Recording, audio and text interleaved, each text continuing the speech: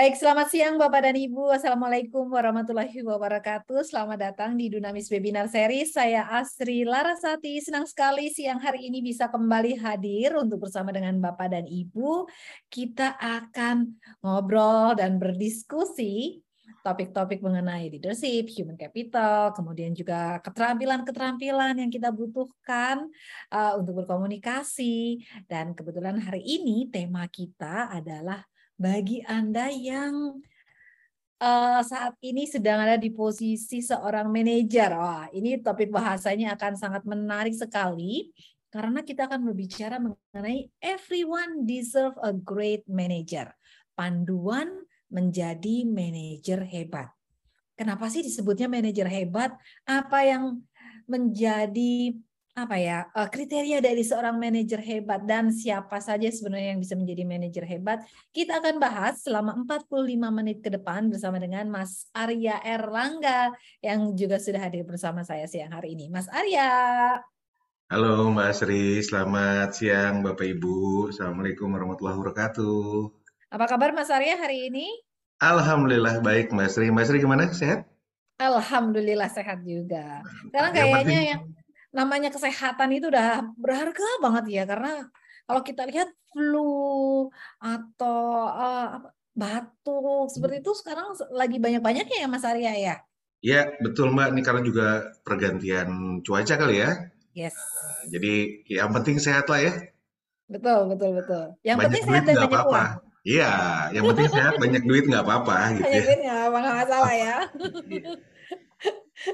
Oke, Bapak dan Ibu selama 45 menit ke depan kita akan membahas topik yang tadi saya sebutkan, everyone deserve a great manager. Nanti bila Bapak Ibu ada pertanyaan yang akan diajukan, silahkan jangan ragu-ragu untuk langsung menuliskan pertanyaan yang ada di kolom chat. Nanti kita akan baca dan kita akan jawab pertanyaan Bapak dan Ibu. Dan kalau seandainya nanti ada bagian-bagian penting yang menurut Bapak dan Ibu, wah ini topiknya bisa banget nih dipakai, bisa banget nih diterapkan secara langsung, boleh silahkan langsung dicatat, boleh menggunakan secara manual, ada buku catatannya, atau menggunakan gadget Bapak dan Ibu juga kami persilahkan. Tapi kami mohon Bapak dan Ibu untuk tidak melakukan screen recording terkait dengan hak intellectual property yang dimiliki oleh Dunamis sebagai eksklusif partner dari Franklin Covey dan juga Crucial Learning di Indonesia. Tapi kalau nanti ternyata ada yang terlewat dari webinar series kita pada siang hari ini, jangan khawatir karena nanti Bapak dan Ibu masih bisa mendengarkan kembali audio webcastnya di website Dunamis tentu saja di dunamis.co.id/webcast. Dan kalau tapi ingin posting saat ini sedang ikut programnya Dunamis, jangan lupa untuk tag kami di @dunamis.indonesia di Instagram. Mas Arya silahkan kita buka dulu nih presentasi kita pada Oh, oke. siang hari ini. Makanya saya nungguin buka apa. Saya kan jadi nggak enak nih kalau yang salah buka kan Mbak ya. Buka pintu ternyata. Oh, buka pintu ya. Iya. Salah dong. Silakan dibuka, buka apa gitu ya. Nah, kaget juga saya ya. Oke. Oke. Oke, Baik silakan Bapak Mas Ibu. Arya, kita mulai Dunamis Webinar series kita pada siang hari ini. Terima kasih Mbak Asri. Baik Bapak Ibu sekalian, tadi sudah disampaikan sama Mbak Asri ya bahwa judul sesi kita hari ini adalah Everyone Deserve a Great Manager. Nah, jadi sebenarnya Bapak Ibu judul kita hari ini tuh ada bukunya ya Mbak Asri ya. Yes. Ya, bukunya dengan judul yang sama. Yang sama. Kalau Bapak Ibu lihat di Google Playbook gitu ya, nah, silakan dicari Everyone Deserve a Great Manager itu ada di sana atau di iOS juga mungkin ada juga gitu ya Bapak Ibu. Jadi buku ini itu terbitan dari Franklin Covey International yang diterbitkan sama Franklin Covey International dan saya nggak tahu apakah sudah diterjemahkan sama teman-teman Dunamis Mbak Astri? Saat ini belum, Mas. Saat ini belum ya. Oke. Soon ya, soon ya. Soon. Soon. Ya. Coming soon. Coming soon ya. Jadi diambil dari buku itu Bapak Ibu tentang balik-balik lagi tadi seperti yang disampaikan sama Mbak Asri, panduan menjadi seorang manajer hebat. Nah, di sini Bapak Ibu kita akan ada 3 agenda. Mudah-mudahan saya bisa selesaikan dalam let's say 45 menit gitu ya. Agenda kita yang pertama, mengapa sih manajer gitu ya? Kenapa fokusnya kok manajer gitu ya? Kemudian yang kedua adalah apa sih bedanya kalau ada yang hebat, berarti kan ada yang biasa-biasa aja gitu ya. Nah, di sini nanti kita akan coba bahas kira-kira apa sih bedanya seorang manajer yang hebat dengan manajer yang biasa-biasa saja. Dan bagian yang terakhir adalah tips. Nah, gimana sih menjadi seorang leader atau seorang manajer yang hebat? Kita masuk ke sesi pertama dulu ya, Mbak Asri ya. Silakan. Mengapa manajer ya? Mengapa manajer ya? Nah, di sini Bapak Ibu, eh, kenapa fokus kita pada let's say siang hari ini adalah manajer? Karena disadari atau tidak, dan saya yakin Bapak Ibu juga semua sudah paham bahwa kita nih sebagai seorang manajer bertanggung jawab terhadap produktivitas tim kita. Itu pasti, saya nggak akan jelasin lagi ya. Nah, kemudian yang kedua, kita ini bertanggung jawab terhadap loyalitas tim kita. Ya, lama atau enggaknya mereka di bawah kendali kita itu ternyata adalah tanggung jawab kita sebagai seorang manajer.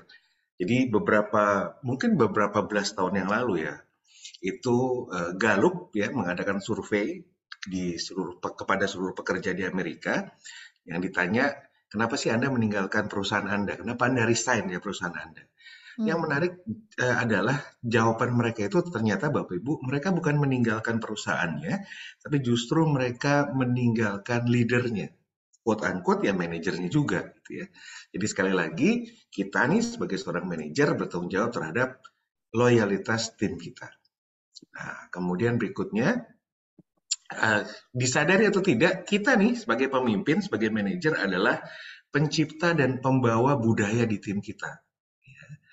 Nah, mungkin Bapak Ibu masih familiar dengan quotes yang bilang buah itu tidak jatuh dari mana Mbak Sri? Tidak jatuh jauh dari pohonnya ya. Iya, bukan dari tukangnya, bukan ya? Dari Bukan. pohonnya ya, Dari abangnya yang dari jual. abangnya gitu ya. Oh, Nah, sekarang. jadi di sini Bapak Ibu balik-balik lagi nih, anak buah kita, perilaku anak buah kita itu ternyata ya nggak jauh dari perilaku kita nih sebagai seorang leadernya. Nah, kemudian yang berikutnya kita nih bertanggung jawab terhadap interaksi yang terjadi dalam tim. Mungkin Bapak Ibu pernah mendengar jargon yang bilang bahwa kalau kita pengen melihat bagaimana sebuah perusahaan memperlakukan customer-nya atau pelanggannya, maka lihatlah bagaimana mereka memperlakukan karyawannya. Nah, manajer ini kan adalah wakil dari perusahaan ya, wakil dari organisasi. Nah, jadi ternyata Bapak Ibu teman-teman, bagaimana kita memperlakukan anggota tim kita itu adalah cerminan bagaimana perusahaan kita memperlakukan customer-nya. Jadi di sini disampaikan bahwa bagaimana kita memperlakukan anggota tim kita itu mempengaruhi 70% persepsi pelanggan terhadap perusahaan kita. Kemudian yang terakhir, kita nih sebagai manajer bertanggung jawab terhadap tingkat inovasi pada proses ataupun hasil kerja tim kita. Nah, ini saya nggak akan jelasin lagi karena itu udah pasti ya. Kalau manajernya bilang, udahlah, penak zamanku toh gitu ya, ya udah nggak akan ada inovasi gitu ya. Tapi kalau ya kita justru memotivasi mereka untuk membuat inovasi, maka inovasi akan banyak juga. Nah, ini mengapa manajer Bapak Ibu ya di bagiannya pertama. Kemudian kita akan masuk ke bagian kedua. Nah, ini tadi ya. Apa sih bedanya manajer yang biasa-biasa saja dan manajer hebat? Nah, Bapak Ibu, saya mau mengundang nih Bapak Ibu untuk memberikan komen ya di Yes. kolom chat Opini atau kita. pendapat ya. Dapat ya pendapat, komentar di kolom chat kita.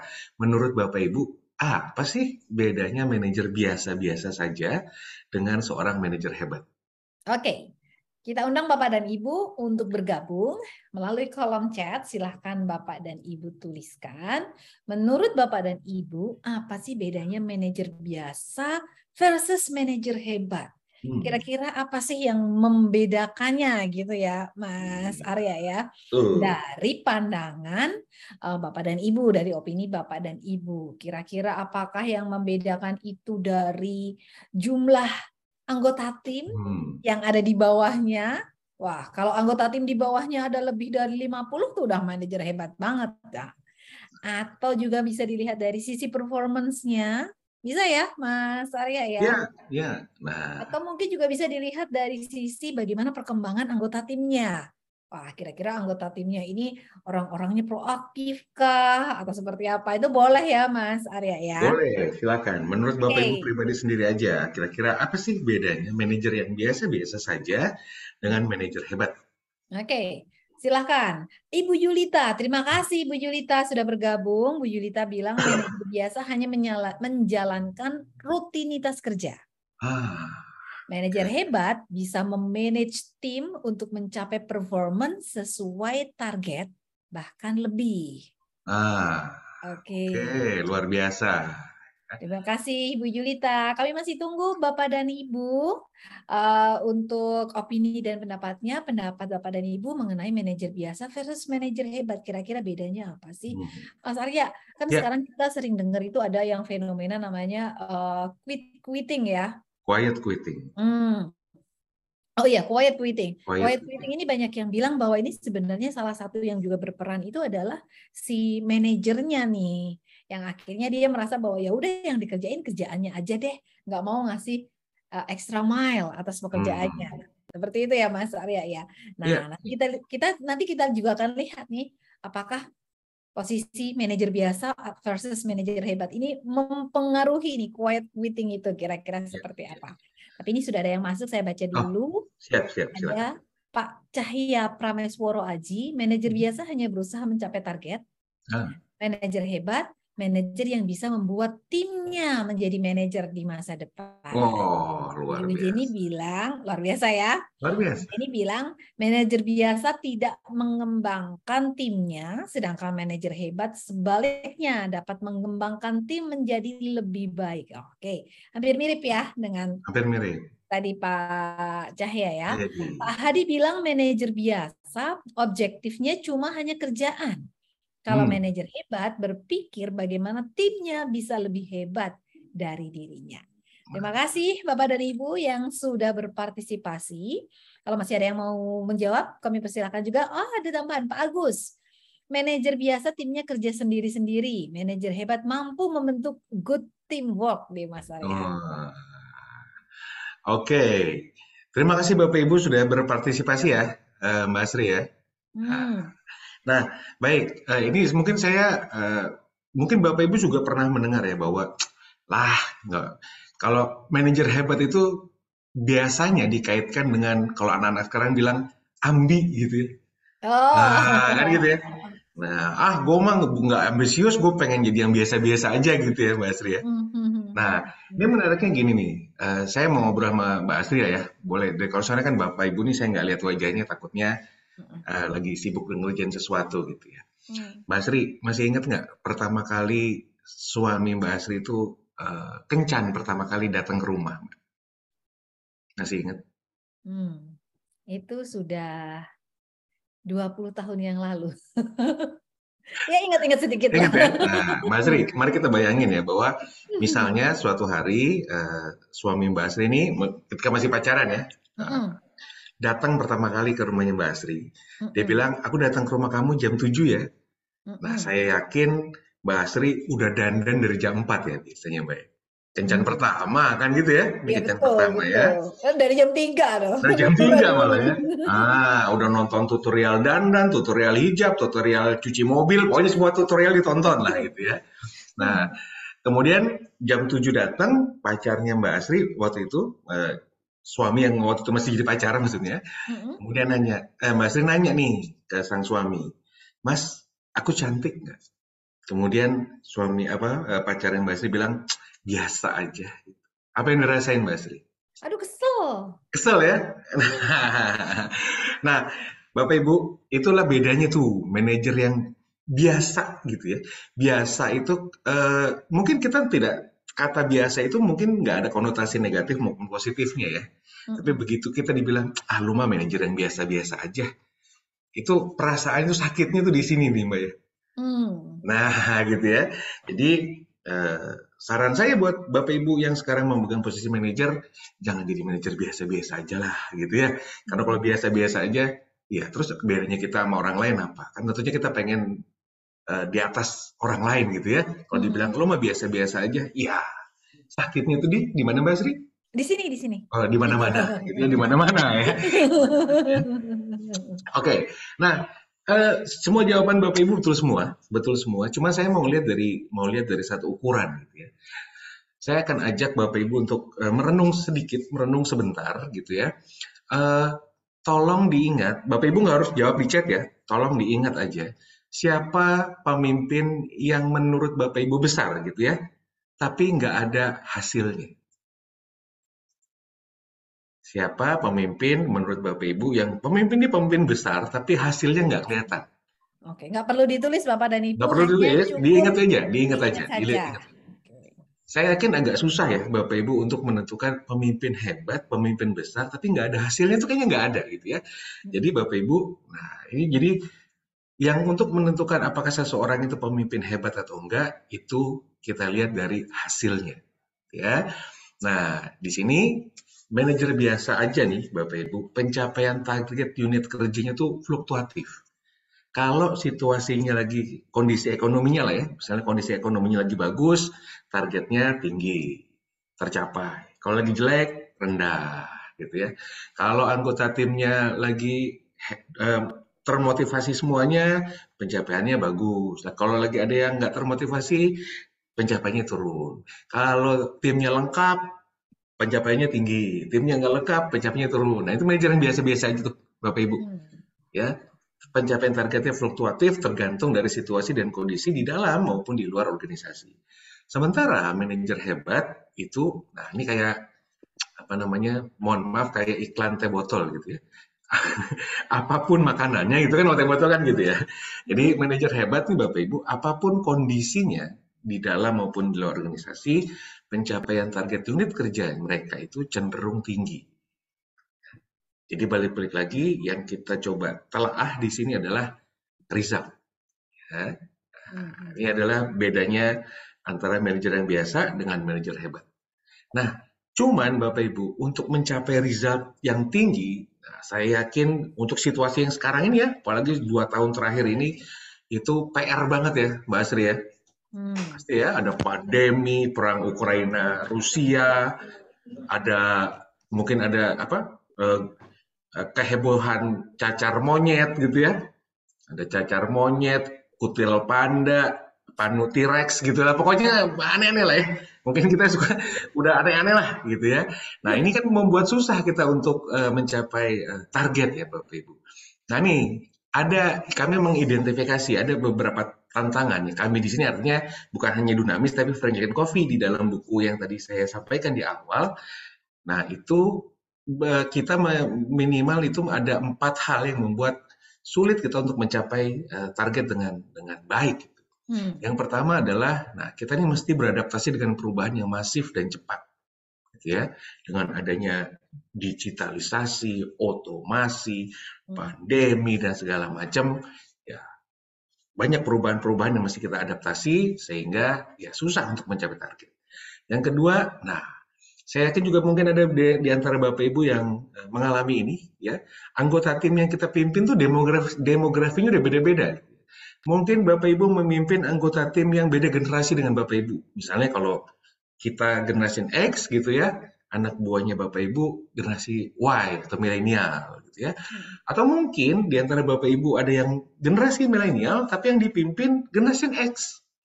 Gitu ya. Itu kan sulit tuh kita untuk apa ya, untuk ini apa namanya menyatu dengan mereka kan, karena mungkin perbedaan generasi ini juga membuat perbedaan pola pikir dan sebagainya.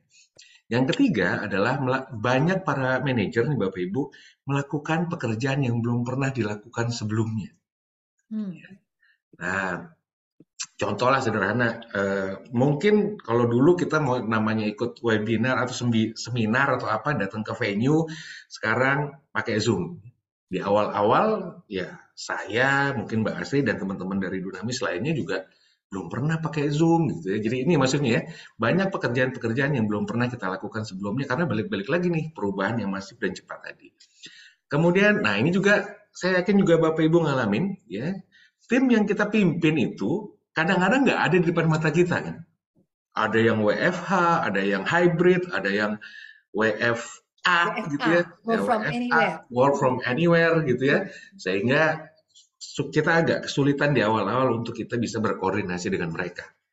Nah, 4 tantangan ini yang Bapak Ibu yang membuat bahwa target itu menjadi lebih sulit untuk dicapai. Tapi jangan khawatir, Bapak Ibu, setelah ini kita akan bahas gimana sih caranya kita bisa menghadapi 4 tantangan ini dengan sangat baik sebagai seorang manajer. Mungkin Mbak Asri mau buka pertanyaan dulu atau gimana? Sambil saya batuk dulu. Kalau Bapak dan Ibu ada pertanyaan yang akan diajukan, silahkan Bapak dan Ibu bisa tuliskan di kolom chatnya. Nanti kita akan jawab pertanyaan dari Bapak dan Ibu. Mas Arya, kalau Oke. kita lihat nih ya, ini kan tantangannya cukup beragam ya sebenarnya yang Ya, dihadapi oleh manajer itu. Sementara tuntutan dari atas pun juga akan semakin tinggi, apalagi untuk teman-teman yang baru saja menduduki jabatan tersebut gitu. ya, Jadi first level lah ya. manajer seperti itu. Nah, kadangkala ya Mas Arya, kita tuh suka apa ya? Banyak pertanyaan yang sering muncul ya di kita ya. Ada bahwa bagaimana mereka dituntut, mereka juga dinilai dari sisi performance pribadinya, tapi juga dinilai dari sisi performance timnya. Ya. Kecenderungan kadang-kadang kan ketika baru menjadi manajer, kadang-kadang juga aduh kalau dikerjain sama si Arya nih lama nih. Kalau saya Hmm. kerjain sendiri kayaknya bakal lebih cepat selesai nih. Hmm. Saya jadi ingat Mas Arya itu sempat bikin tulisan ya di Ya, websitenya Dunamis ya, bos pulang malam. Apakah bos harus pulang malam? Kurang lebih judulnya ya, gitu ya. ya, ya, ya, ya. Nanti Bapak dan Ibu silakan ya main ke websitenya Dunamis. Nah, ada tulisannya Mas Arya nih bos harus pulang malam. Ini kan sebenarnya nggak seperti itu kan ya Mas Arya Oh ya. iya, Ya. ya. Kira-kira apa sih yang bisa kita lakukan supaya kadang-kadang managing waktunya juga susah, managing prioritasnya juga susah. Nah, hal-hal seperti ini yang harus kita antisipasi kan ya Mas Arya ya. Ya, ya, ya. Nah ini betul ya Bapak Ibu. Kadang-kadang, nah ini terjadi, ini nanti akan terkait dengan tips, justru menjadi tips yang pertama tuh Mbak Sri. Hmm. Nah, kita bongkar dulu aja tipsnya ya. Kita Oke, spill oke. dulu ya, katanya anak sekarang kita spill dulu ya. Spill dulu, spill dulu. Spill dulu ya. Spill tea. Ya, jadi di sini Bapak Ibu kita mulai masuk ke tips ya, gimana agar kita menjadi seorang manajer hebat. Tips yang pertama adalah ubahlah mindset kita. Hmm. Nah, tadi seperti Mbak Asri sampaikan, terutama untuk para leader baru, para manajer baru yang dulunya adalah seorang individual kontributor gitu ya, kemudian dipromosi jadi manajer atau tingkatan supervisor atau let's say leader apapun lah gitu ya. Hmm. Nah, seringkali ketika kita menjadi seorang individual kontributor atau staff, bahasa yang mungkin lebih awamnya, kita kan hasil kerja kita kan ditentukan oleh kita sendiri kan. Yes. KPI adalah milik kita sendiri kan, KPI kita sendiri. Nah, tapi begitu dipromosi jadi leader, jadi manajer, jadi Hmm. supervisor atau apapun namanya, eh, mereka sampai lupa bahwa pencapaian hasil mereka itu juga ditentukan oleh anggota timnya, Bukan pribadi ya. bukan pribadi lagi, gitu Hmm. ya. Sehingga ketika dia jadi leader, nah balik-balik lagi nih, kadang-kadang pola pikir dulu saya ngerjainnya begini. Nah, sehingga ketika anak buahnya punya cara kerja yang berbeda, oh salah loh, dulu gue begini, gitu ya. Pokoknya kita disalah-salahin. Nih, kalau ada perbedaan sedikit mengenai cara anggota tim kita mengerjakan sesuatu, kita bilang salah. Kalau mereka agak lama, udah deh gue yang kerjain. Sini gue yang kerjain. Ah, lama-lama anggota tim kita akan mikirnya gini, ah ntar juga ada bos gue yang ngerjain. Lah, capek kan Betul, ya kalau betul. kayak gitu ya. Nah, Betul. nah, sehingga akhirnya mereka nggak berkembang lah, kitanya juga nggak berkembang. Nah, maksud dari perkataan kalau mereka nggak berkembang, kitanya nggak berkembang? Jadi gini, dulu sebelum saya di Dunamis, Bapak Ibu, saya sempat di sebuah perusahaan pertambangan. Nah, jadi setiap setahun sekali kami itu suka keliling ke departemen-departemen gitu ya, ke divisi-divisi. Kemudian kita menyodorkan beberapa nama-nama yang menurut kami di HR itu adalah orang ini berpotensi untuk dipromosi. Hmm. Hmm. Nah, sampai suatu saat kita ngobrol dengan direktur, salah seorang direktur waktu itu, kita ajukan satu nama nih, karena kita lihat pencapaiannya bagus segala macam. Nah, kemudian si direktur tuh ngomong gini, jangan deh, jangan jangan dia yang dipromosi. Kalau dia dipromosi, bos barunya itu belum tentu sekuat dia. Ya, jadi kalau dia diangkat dari unit kerjanya itu, dari promosi, saya ngeri anak buahnya berantakan. Hmm. Nah, terus kemudian saya mikir lagi, saya coba maksud saya dulu pikir maksudnya apa sih gitu ya. Nah, saya lihat di lapangan ternyata ya gitu tuh Mbak. Jadi seringkali anak buahnya kerjanya mohon maaf nggak beres mungkin ya, dia ambil alih sendiri. Oke. Nah, sehingga eh, kelihatan bagus gitu ya, secara kumulatif kelihatan bagus, tapi Mhm. justru si leadernya itu jadi apa anak buahnya jadi tergantung sama si leader. Yes. Nah, ini yang tadi yang saya maksud nih Bapak Ibu. Kalau anak buah kita nggak berkembang, kitanya nggak akan berkembang. Mhm. Tapi kalau anak buah kita itu sama pinternya dengan kita, atau minimal lebih pinter dari kita, maka kita udah nggak pantas lagi ada di situ. Pantasnya di mana? Ya di atasnya lagi. Kalau anak buah gue udah pinter semua kok, Ya, nggak ya. butuh gue lagi. Maka kita bisa bilang ke atasan kita, Pak, anak buah saya bisa saya tinggal. Boleh nggak saya belajar sesuatu atau belajar kompetensi-kompetensi yang lain yang bisa membuat saya tuh move ke posisi di atas saya. Ya, itu maksudnya ya Bapak Ibu. Nah, jadi balik lagi, terutama untuk para leader baru gitu ya. Yuk kita ubah mindset kita yang tadinya hasil kerja saya itu ada di tangan saya sendiri menjadi hasil kerja saya itu ada di tangan saya dan anggota tim saya. Sehingga ketika kita punya mindset seperti ini, ya, maka tugas saya itu lebih banyak untuk membuat anggota tim saya itu berkembang sehingga mereka mencapai target karena ya balik-balik lagi pencapaian target saya kan ditentukan oleh pencapaian target anak Rekan buah tim. saya. Ya. Gitu. Oke. Mas Arya, ini ada Ya, pertanyaan dari Ibu Yulita, tapi oh mungkin siap. nanti bisa juga kita jawab di akhir ya. Ya. Kita tampung dulu Bu Yulita ya. Bagaimana encourage staff kita agar tidak menjadi staff yang statis tapi berinisiatif. Itu Nanti kayaknya di tips-tips berikutnya bisa jadi ya, ada insya Allah. jawaban dari untuk Ya, pertanyaan Bu Yulita ya Mas Arya ya. ya, insya Allah Bu Gita. Nanti kita bahas ya. Nah, kita parkir dulu ya, Mas Ri ya. Yes. Nah, tapi sebenarnya jawabannya dari pertanyaan Bu Gita tuh ada di sini nih. Oke. Gimana sih cara kita membuat tim kita tuh punya inisiatif dan nggak statis gitu ya? Nah, jawabannya adalah do the real one on one. Kenapa nggak Ah, pakai the real one the on one? real on one. Nah, gini Mbak Sri. Kebanyakan para leader itu menggunakan sesi one on one itu hanya untuk nagih utang laporan, nagih target, sama nagih komitmen. Ya, manajer Bapak Ibu bukan debt collector gitu ya. Nah, sesi one on one itu adalah sebuah sesi pengembangan. Kalau saya bilangnya gini lah ya, kalau kita ngambil terminologi anak-anak sekarang ya, sesi one on one itu adalah sebuah ajang deep talk, ajang curhat antara anggota tim kita dengan kita.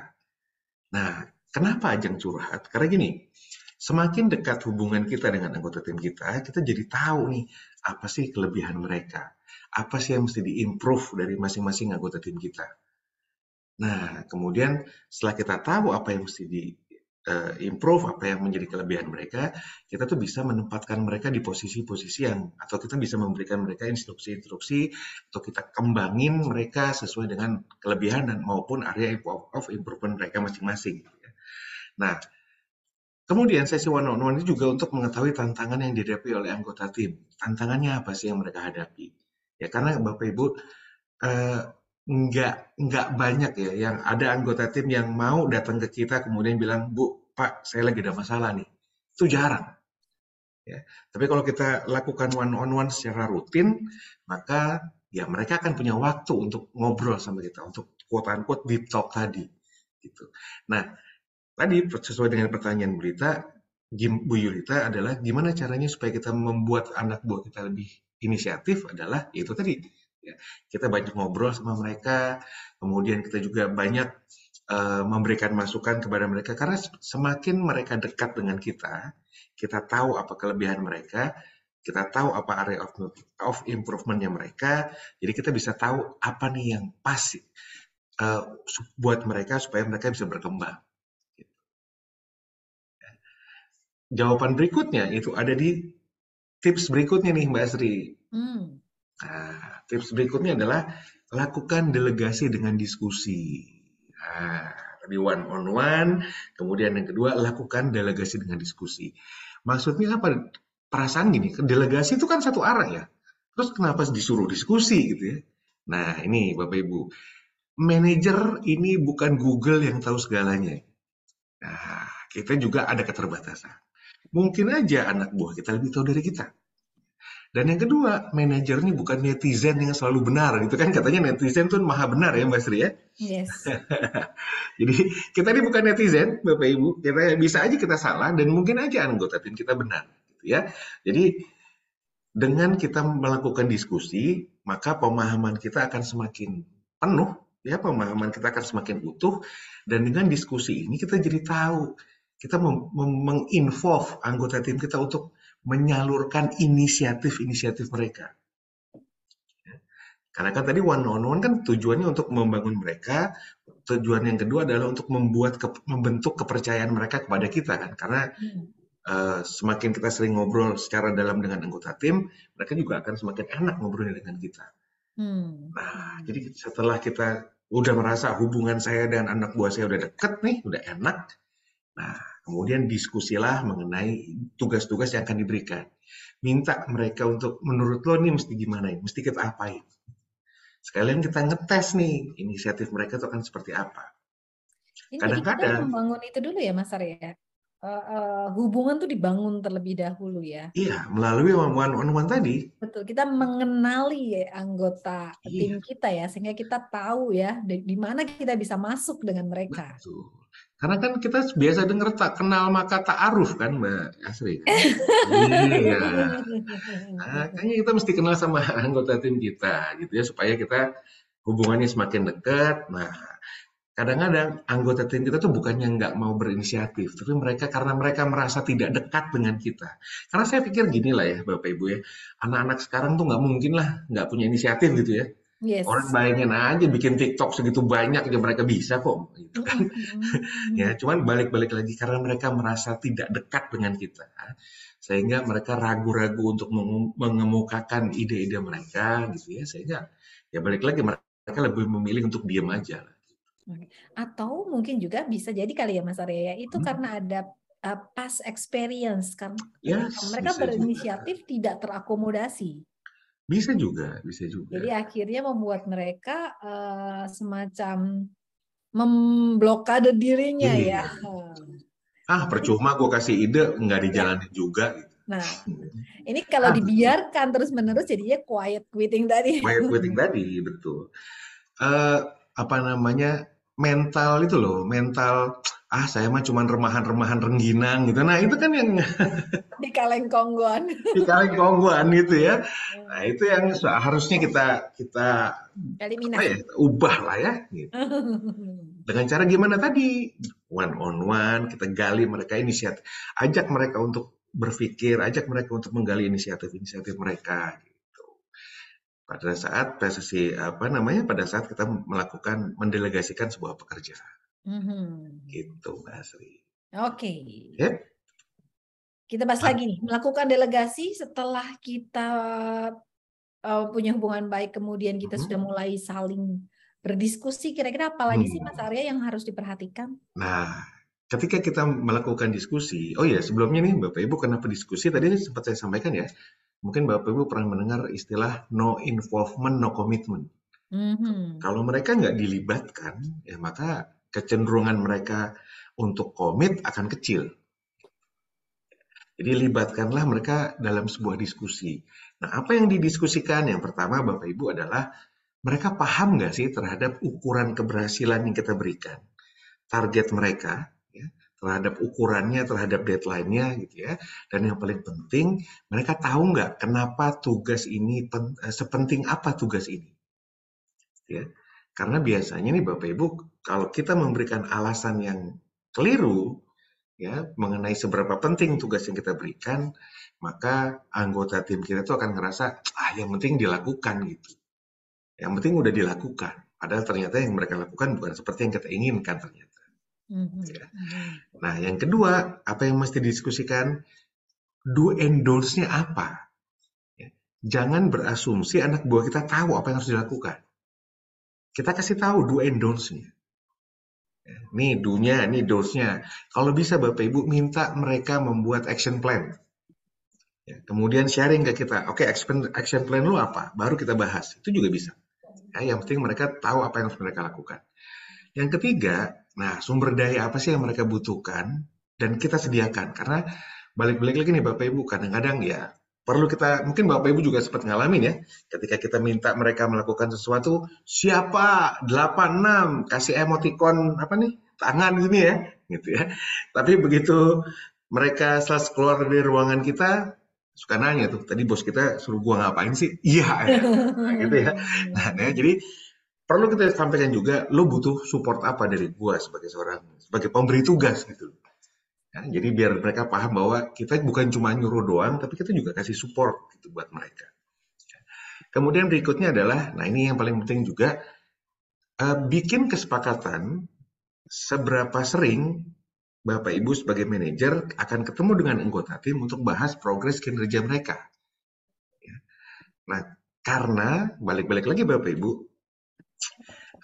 yang saya khawatirkan kalau kita nggak punya kesepakatan mengenai kapan kita akan ketemu untuk saling apa ya mereka memberitahukan kepada kita progres pekerjaan mereka itu adalah kalau mungkin Bapak Ibu masih ingat ketika zaman skripsi ya, udah selesai bab 1, bab 2, gitu ke dosen pembimbing dicoret-coret, ulang lagi dari awal, gitu kan.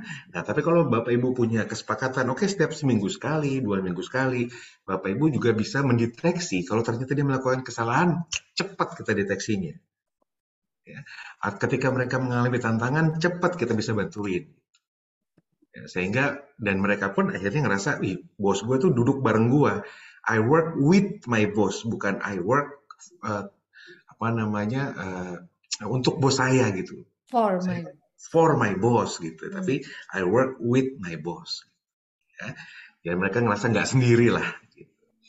Nah kemudian yang terakhir, nah ini juga lumayan penting juga Bapak Ibu, diskusikan konsekuensi apabila mereka berhasil dan konsekuensi kalau mereka gagal. Ya, biar mereka tahu seberapa penting tugas ini buat mereka dan apa manfaatnya tugas ini bagi diri mereka sendiri, bagi tim, dan bagi perusahaan. Jadi biar mereka ngerasa, wah ternyata gue ini diminta untuk melakukan sebuah pekerjaan yang penting. Gitu. Nah, itu yang mesti didiskusikan Bapak Ibu, ada 5 hal. Oke, menarik ya. Konsekuensi jika mereka menyelesaikan tugas dengan baik Ya. dan tidak, atau yang satu lagi tidak berhasil sesuai yang diminta. Karena kadang-kadang konsekuensi itu seringkali dianggapnya wah, yang disampaikan adalah kalau kamu nggak kerjain nanti begini loh. Bukan Hmm. kalau kamu berhasil maka kita akan gitu ya. Nah, kesalahan banyak banyak manajer nih, Mbak Asri adalah ketika menyampaikan konsekuensi itu mereka kaitkan dengan hal-hal yang sifatnya materi itu ya, kenaikan Hmm. gaji, bonus dan sebagainya. Hmm.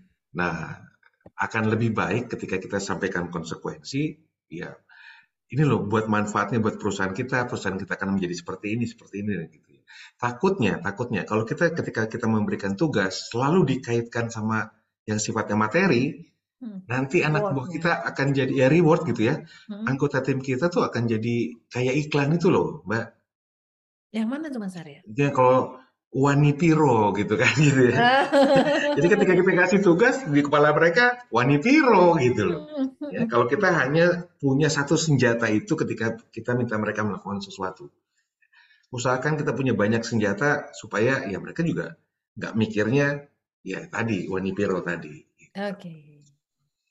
Oke Mas Arya, ini kita baru Ah, sampai tips yang ketiga ya. 3 ya. Masih ada 3 lagi, tapi waktu kita masih hanya tinggal 5 menit nih Mas Arya. Jadi Hmm. Bapak dan Ibu kita mungkin mohon tambahan waktu ya Mas Arya ya untuk Oke. menyelesaikan ya. Ya, Sehingga ya, juga nanti Bapak dan Ibu bisa mendapatkan benefit yang lebih ya. dalam lagi dari apa yang kita sampaikan hari ini. Oke, kita lanjut dulu ke Oke.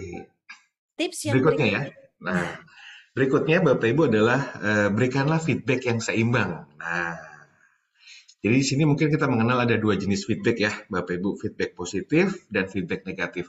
Feedback positif tuh apresiasi lah, gitu ya. Mm-mm. Nah, jadi di sini ada penelitian dari Marshall Losada dan Emily Harvey, gitu ya. Mereka adalah American Behavioral Scientist, ya. Mereka menyatakan bahwa ada hubungan antara kinerja tim dengan feedback positif atau apresiasi. Tim dengan kinerja tinggi berbagi 5 kali lebih banyak apresiasi daripada tim berkinerja rendah. Nah, secara tidak disadari Bapak Ibu, kalau kita sering mengapresiasi apa yang dilakukan sama anggota tim kita, maka tim kita tuh akan saling mengapresiasi satu sama lain. Sehingga tim kita akan menjadi sebuah tim yang solid, orang dekat banget, orang mereka lebih sering apresiasi kan. Jadi mereka tuh ya istilah-istilah yang mungkin kita kenal sebagai silo, sebagai pokoknya KPI gue nggak mau tahu KPI lo itu nggak ada lagi gitu. Ya, jadi perbanyak apresiasi sehingga anggota tim itu ngerasa bahwa gue ini worth it loh. Gue ini pekerja yang atau misalnya gue adalah orang yang worth it, orang yang dihargai sehingga mereka juga bisa saling menghargai satu sama lain. Ya. Nah, ini yang berikutnya nih Bapak Ibu, yaitu berikanlah feedback yang seimbang. Jangan cuman kalau mereka melakukan kesalahan kita keramasin, mani-pedi gitu ya, tapi juga apresiasi juga. Nah, kemudian berikutnya ini pimpin tim dalam perubahan. Nah, di sini Bapak Ibu suka nggak suka anggota tim kita itu ngelihat kita loh. Ya. Saya yakin tadi saya sampaikan di awal, mungkin Bapak Ibu juga ngalamin banyak perubahan di pekerjaannya Bapak Ibu. Ya. Dan nggak semua perubahan itu menyenangkan ya. Bahkan ada yang ngeselin juga gitu. Nah, di sini mereka akan melihat nih, apakah kita sebagai seorang manajer itu pesimis atau optimis.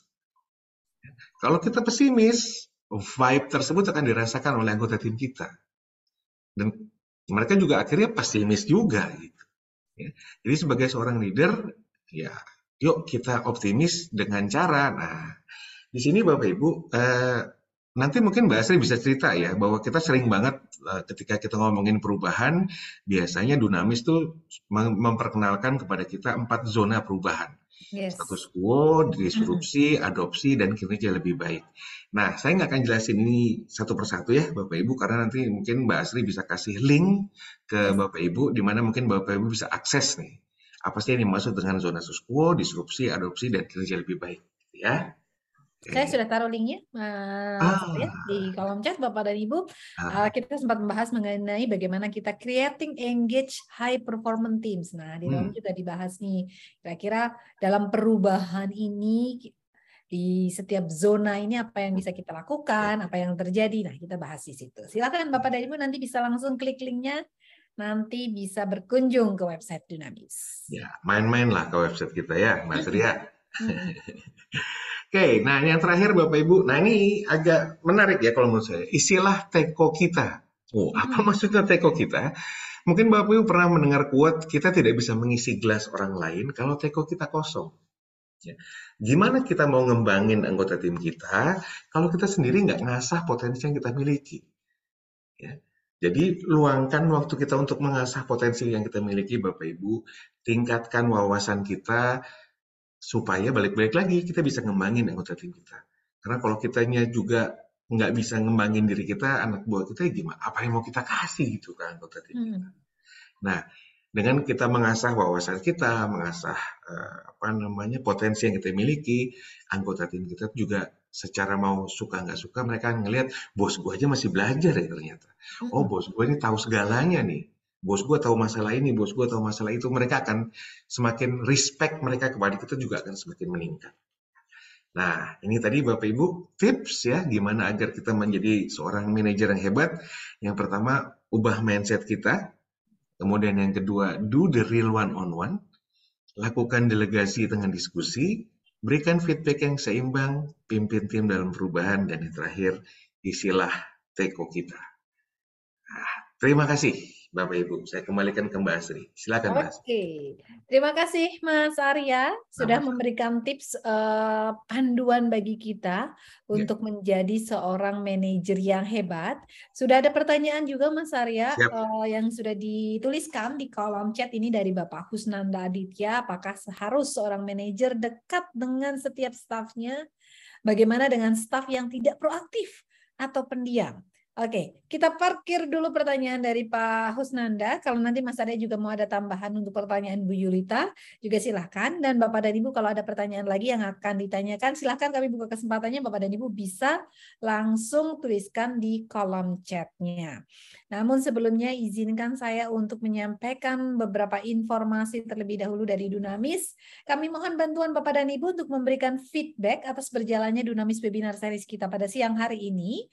Feedback Bapak dan Ibu bisa Anda berikan melalui scan barcode yang ada di layar, atau Bapak dan Ibu bisa langsung masuk ke bit.ly/webinar_300922, atau Bapak dan Ibu juga bisa langsung klik link yang ada di kolom chatnya. Nanti ada rekan Dunamis yang akan memberikan link di kolom chatnya.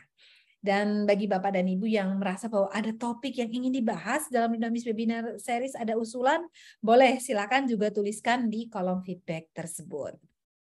Minggu depan Dunamis Webinar Series hadir dalam bentuk solution overview, dan kita akan bicara, nah tadi Mas Arya sempat singgung-singgung nih, bagaimana kita bicara mengenai digitalisasi perusahaan, tapi kita akan lihat dari sisi peran human capital, bila kita lihat saat ini sedang ada digital ready worker versus digital workplace. Nah, kira-kira seperti apa sih yang bisa dilakukan oleh tim human capital untuk berperan aktif dalam digitalisasi perusahaan ini, serta apa juga yang bisa kita lakukan untuk menyiapkan kalau memang belum punya digital ready worker, ataupun bagaimana menghadapi para digital ready worker ini.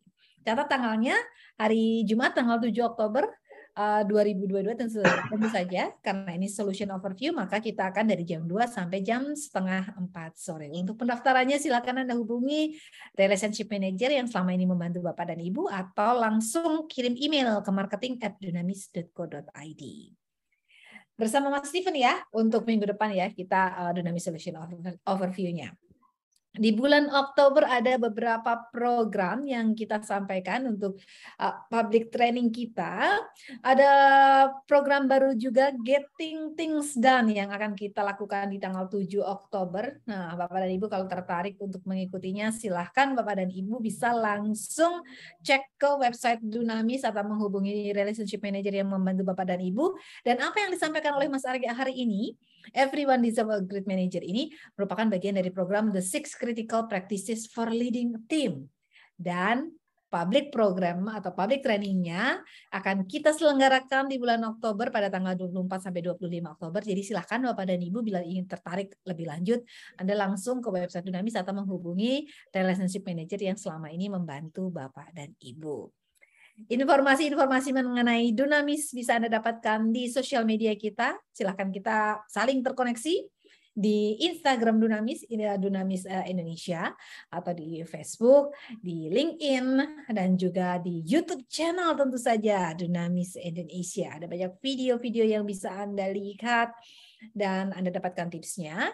Jangan lupa masih ada diskon 20% bila Anda berbelanja buku terbitan Dunamis Publishing di Tokopedia Dunamis Publishing tentu saja.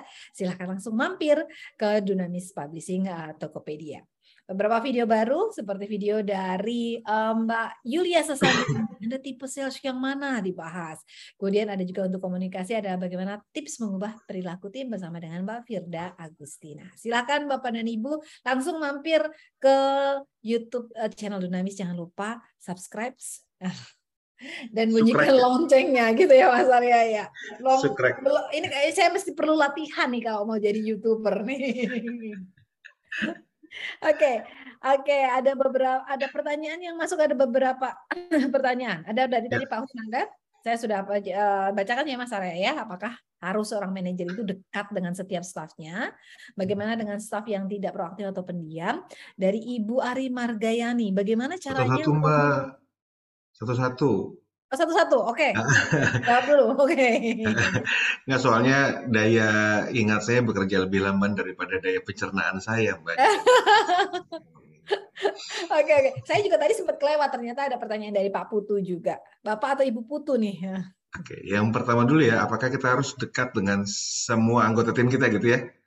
Dengan staf. Dan gimana kalau ada staf yang pendiam? Oke, apakah harus? Enggak, itu pilihan. Itu pilihan. Ya.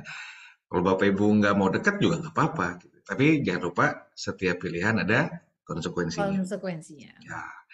Kemudian bagaimana dengan staf yang pendiam? Nah, kalau menurut saya pribadi, kenapa sih dia diam ini kan mungkin pendiam tuh mungkin dia nggak mau dekat sama kita, nggak mau cerita sama kita gitu ya.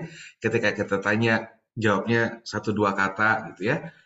Mungkin balik lagi ya, mohon maaf Bapak Ibu, mungkin dia itu belum percaya sama kita. Nanti kalau gue ngomong gini, bos gue marah lagi. Nanti kalau gue ngomong gitu, bos gue nanti punya prasangka yang begini-begini. Nah, terus apa yang harus dilakukan? Rutinkan one on one. Kan tadi saya sudah sampaikan ya, one on one itu kan sebenarnya ajang untuk kita mendekatkan diri sama anggota tim kita. Ya, semakin dekat hubungan kita sama dia, semakin tinggi tingkat kepercayaan dia kepada kita. Nah, itu jawabannya, Mas Ri. Mudah-mudahan membantu Pak. Siapa tadi? Mohon maaf, saya lupa. Husnanda Aditya. Pak Husnanda. Oke. Ya. Berikutnya dari Bank BPD Bali nih, Bapak atau Ibu Putu Wedana, mohon sharing kompetensi apa saja yang perlu dikembangkan untuk menjadi seorang manajer hebat. Oke, kompetensi apa yang perlu dikembangkan? Banyak banyak literatur, banyak kompetensinya sih, Bu ya, gitu ya. Cuman paling tidak atau Bapak gitu ya, paling tidak. Nah, tadi yang disampaikan sama Mbak Asri itu ada 6 praktis yang sebaiknya dimiliki oleh seorang manajer gitu. Yang pertama, balik lagi, langsung aja skillnya aja deh. Kalau kompetensi agak susah kita ngomonginnya ya, Bapak Ibu. Skill apa sih yang perlu kita pelajari supaya Bapak Ibu langsung bisa cari googling gitu ya? Pertama, skill one on one. Kedua, skill coaching. Ketiga, skill ketika kita memberikan feedback. Skill ketika kita memberikan delegasi. Ya, paling tidak 4 itu, Bapak Ibu ya, sebagai skill dasar yang perlu kita kuasai. Karena di level apapun kita pasti butuh 4 skill itu ketika kita jadi leader. One on one, coaching, feedback, delegasi. Mudah-mudahan membantu Bapak atau Ibu Putu. Karena kalau ngomongin kompetensi, banyak literatur, banyak inilah, banyak macam-macam angle lah gitu. Gitu. Jadi paling tidak skill itu yang mesti dimiliki. Skill ya, oke. Ya. Mungkin ditambahin juga skill untuk komunikasi ya Mas Arya ya, terutama mungkin kalau menghadapi situasi-situasi yang mungkin punya resiko yang tinggi seperti itu ya. Jadi karena kan kadang berbicara dengan anggota tim seperti itu kan diperlukan juga ya Mas Arya ya. Ya, itu kan masuk dalam tadi tuh kalau kita mau one on one ya kan komunikasi itu maksudnya sih Mbak. Harus ya. Harus gitu, itu mah wajib kudu lah. Oke. Yang pertanyaan berikutnya dari Ibu Ari Margayani. Bagaimana caranya membina dan mengajak member agar ritme kerjanya lebih cepat yang sudah di coaching tapi tetap slow, sedangkan tuntutan pekerjaan harus gerak cepat? Oke, mungkin yang perlu kita identifikasi dulu adalah kenapa dia slow. Apakah karena motivasinya yang kurang atau kompetensinya yang kurang? Nah, kalau motivasinya yang kurang, ya perbanyak coaching. Supaya kita tahu kenapa sih lo kok slow terus gitu. Udah gue coaching, udah gue ini, tapi kok masih slow terus. Mungkin kompetensinya. Mungkin dia nggak bisa, jadi akhirnya dia slow. Gitu. Terus kalau kompetensi dia apain Arya? Ya di training lah. Gitu. Mungkin dia balik lagi, mungkin dia slow gara-gara ya mungkin dia nggak bisa. Gitu. Coaching itu kan apa ya, supaya untuk memotivasi dia nih. Dia udah termotivasi, tapi dia nggak pernah diajarin, ya podo aja gitu. Jadi jawabannya mungkin kalau udah di coaching, ya di training gitu. Kita cari juga akar permasalahannya sebenarnya di mana yang menyebabkan dia slow itu ya Mas Arya ya. Oke, baik Bapak dan Ibu, terima kasih sudah bersama kami dalam Dunamis Webinar Series siang hingga sore hari ini. Mungkin saya sedikit refresh tadi yang sudah disampaikan oleh Mas Arya. Manajer hebat adalah dalam kondisi apapun, seseorang dalam kondisi apapun, di dalam maupun di luar organisasi, pencapaian target unit kerjanya cenderung tinggi. Jadi tidak hanya dia memikirkan mengenai pencapaian pribadi, tapi bagaimana dia sukses bersama dengan anggota timnya. Karena begitu banyak tantangan yang harus dihadapi oleh seorang manajer. Jangan lupa ada 6 tips yang tadi sudah disampaikan oleh Mas Arya agar kita bisa menjadi seorang manajer yang hebat. Kita mengubah mindset kita. Kemudian yang kedua adalah kita melakukan real one on one. Jadi bukan sekedar menagih hutang laporan, target atau komitmen, tapi juga merupakan sebuah deep talk bagi kita dan anggota tim untuk saling mengenal apa kelebihan dan area of improvement dari masing-masing. Kemudian yang ketiga adalah lakukan delegasi dengan diskusi, karena manajer bukan Google yang tahu segalanya ataupun netizen yang selalu benar, karena kita bisa melakukan diskusi untuk mencapai hasil yang lebih baik lagi saat melakukan delegasi. Yang berikutnya yang keempat adalah berikan feedback yang seimbang. Jadi tidak hanya melulu feedback positif, tapi juga tidak hanya melulu feedback negatif, tapi juga memberikan feedback positif. Karena tim dengan kinerja tinggi ternyata berbagi 5 kali lebih banyak feedback positif daripada tim yang berkinerja rendah. Tips yang kelima adalah pimpin tim dalam perubahan. Bagaimana kita mempersiapkan tim untuk selalu siap menghadapi perubahan apapun yang terjadi. Dan yang terakhir, jangan lupa untuk selalu mengisi teko Anda. Bagaimana kita meluangkan waktu untuk selalu belajar, karena sekarang banyak sekali yang bisa kita lakukan untuk belajar di mana saja, kapan saja. Bisa belajar juga dengan melihat video-video yang ada di YouTube channel Dunamis, atau juga membaca artikel yang ada di website Dunamis, atau juga tips-tips yang ada di Instagram Dunamis. Baik Bapak dan Ibu, terima kasih sudah bersama kami dalam Dunamis Webinar series kita hari ini. Kami mohon bila tidak berkeberatan Bapak dan Ibu untuk open camera, karena kita akan berfoto bersama terlebih dahulu sebelum kita mengakhiri Dunamis Webinar Series. Monggo silakan Bapak dan Ibu. Waduh, sudah kelihatan. Wah, jadi tahu, oh ternyata Pak Putu Wardana tadi yang bertanya. Terima kasih. Ini saya agak salfok sama backgroundnya Pak Husnanda Aditya nih. Cupa cups. Benar ya Pak Husnanda itu ya backgroundnya ya. Oke, terima kasih Bapak dan Ibu yang sudah membuka kameranya. Kita akan berfoto bersama. Mbak Dian, bisa dibantu ya Mbak Dian? Ya baik Ibu Asri, saya hitung ya Bu, tapi belum buka semuanya, ini Ibu Asri. Kita tunggu dulu 1 menit lagi untuk Bapak dan Ibu bisa. Waduh, Pak Fajar sepertinya sedang di jalan nih Pak Fajar. Hati-hati ya Pak Fajar nih. Sedang di pinggir kok Bu. Oh sudah di pinggir ya, baik. Iya. Kalau gitu. Kita foto dulu sebentar ya Pak Fajar ya, nanti sebelum melanjutkan perjalanan lagi. Oke, ini ada yang satu layar ada 2 wajah juga. Kelihatan tapi kok Ibu Adia Mona Cika ya, kelihatan kok. Ya, izin berdua Ibu. Boleh Ibu, silakan. Kameranya yang Noraspati error. Oke, sudah siap ya Bapak dan Ibu? Kita hanya 1 layar Mbak Dian? Ya, 1 layar saja Ibu Asri, saya hitung ya. 1, 2, 3. Iya, sudah Ibu Asri. Oke, baik. Terima kasih Bapak dan Ibu sudah bergabung bersama Dunamis pada hari ini dalam Dunamis Webinar Series. Kita ketemu lagi dalam Dunamis Webinar Series berikutnya. Saya Asri Larasati dan juga Mas Arya Erlangga pamit. Selamat berakhir pekan dan jangan lupa untuk selalu jaga kesehatan. Salam sehat selalu. Wassalamualaikum warahmatullahi wabarakatuh. Sukses untuk Bapak dan Ibu. Selamat sore. Terima kasih Bu Terima kasih Bapak Ibu sekalian. Terima Sampai kasih. Terima kasih. Terima kasih dari Bank BPD Bali. Wah, di sana sudah jam 4 sore ya, Pak Putu, Bu Hermai. Udah mau pulang nih kayaknya sebentar lagi. Terima kasih Bu Astri. Terima kasih Sama-sama, Bapak, sampai ketemu Pak Putu. lagi. Terima kasih Bapak Ibu. Terima kasih juga Bu Yulita, terima kasih Pak Geraldi, Bu Ari juga terima kasih. Sampai ketemu lagi.